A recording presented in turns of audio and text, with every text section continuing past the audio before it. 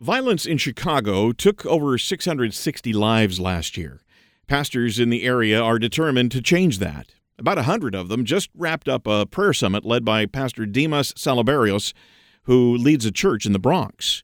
The end goal is to hold an extraordinary event called Jesus Summer 2018. I'm George Rath with K-Love. The first part of the story has some strong language about loss of life. Just wanted you to be aware of that. Pastor Dimas says he believes the positive result that happened in New York City can happen in Chicago. When the morgues were filled in New York City and the murders were leading the entire country, you just saw the brokenness of the city. You saw the hurt and the pain. Pastors were doing hundreds of funerals a year. I mean, it was totally out of control. But when the church started to unite together in prayer and in fellowship, it started to create an atmosphere where strategies were being birthed. People that were from the same neighborhood started to partner together to go into those locations where most of the violence were going on. So we realized by doing this pastors' prayer gathering in cities like we did in New York, but now doing in Chicago, where Chicago's leading the country in murders by far. There's no place else that has more deaths than Chicago. I mean, actual people killed. So we realized from this, by bringing people together, by connecting them together, all this ministry starts to birth out of that gathering. It's almost like we create an environment to excel gospel movement. Pastor Dimas believes organizing the prayer summit lit something in the pastors ahead of the gathering. Just by putting together this prayer summit for pastors, the pastors on their own in the Inglewood area have designed that they are coming together every night for 40 days leading up to the prayer summit. So on the kickoff of the prayer summit, it had a forerunner of pastors that prayed for 40 days leading up to it. I mean, you wouldn't have that if we didn't have a pastor's prayer gathering. That would have never taken place.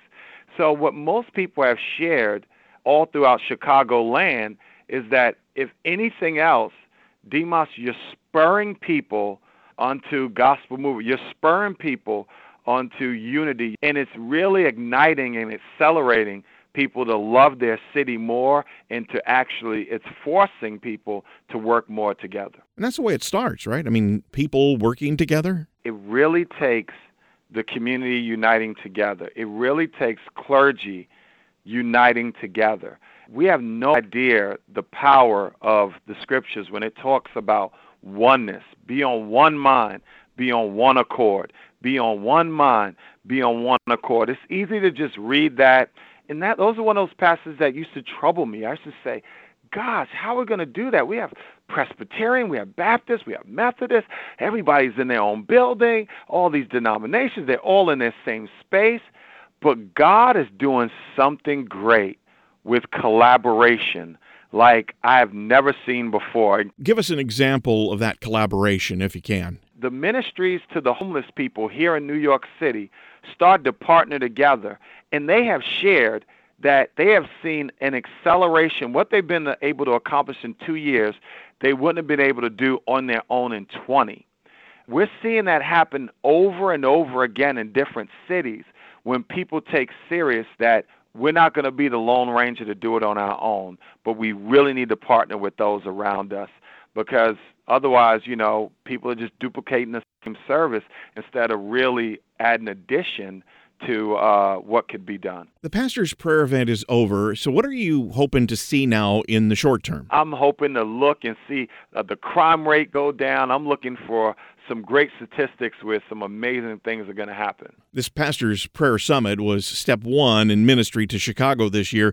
Tell me about Jesus Summer. We're going to be sharing Christ out there. We're mobilizing church networks as well as nonprofit ministries like Campus Crusade for Christ, Mission America, the Luis Palau Association, Youth for Christ, Prison Fellowship, Pray Chicago, the Dynamic Life, and many others are going to be gathering to see how we can saturate the streets of Chicago for over 40 days, where there'll be gospel happening we break it down to 9 major areas that we want ministry to take place.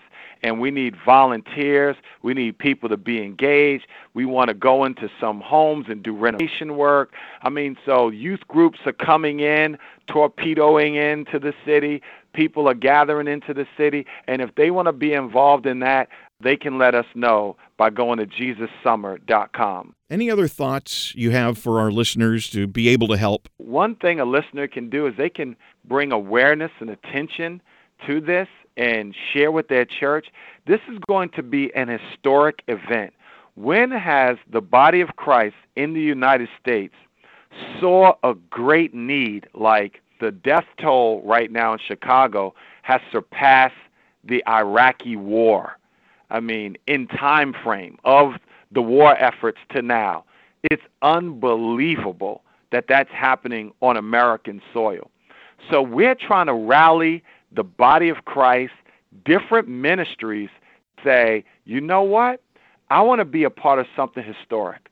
What if we all join in together and travel into Chicago during this course of 40 days from July 14th to August 26th?